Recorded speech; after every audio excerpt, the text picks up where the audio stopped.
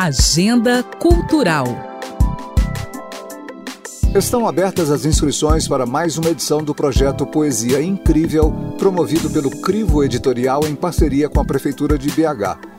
Com o objetivo de estimular a formação de novos escritores na capital mineira, os concorrentes podem ganhar um prêmio em dinheiro, além de terem os trabalhos publicados em versão impressa e digital.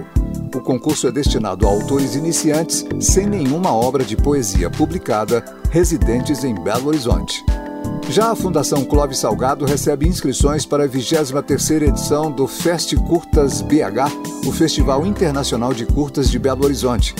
Considerado um dos mais importantes da modalidade no Brasil, o evento aceita produções finalizadas em formatos analógicos ou digitais, com até 45 minutos de duração. Podem concorrer títulos de todos os gêneros, exceto filmes publicitários e institucionais.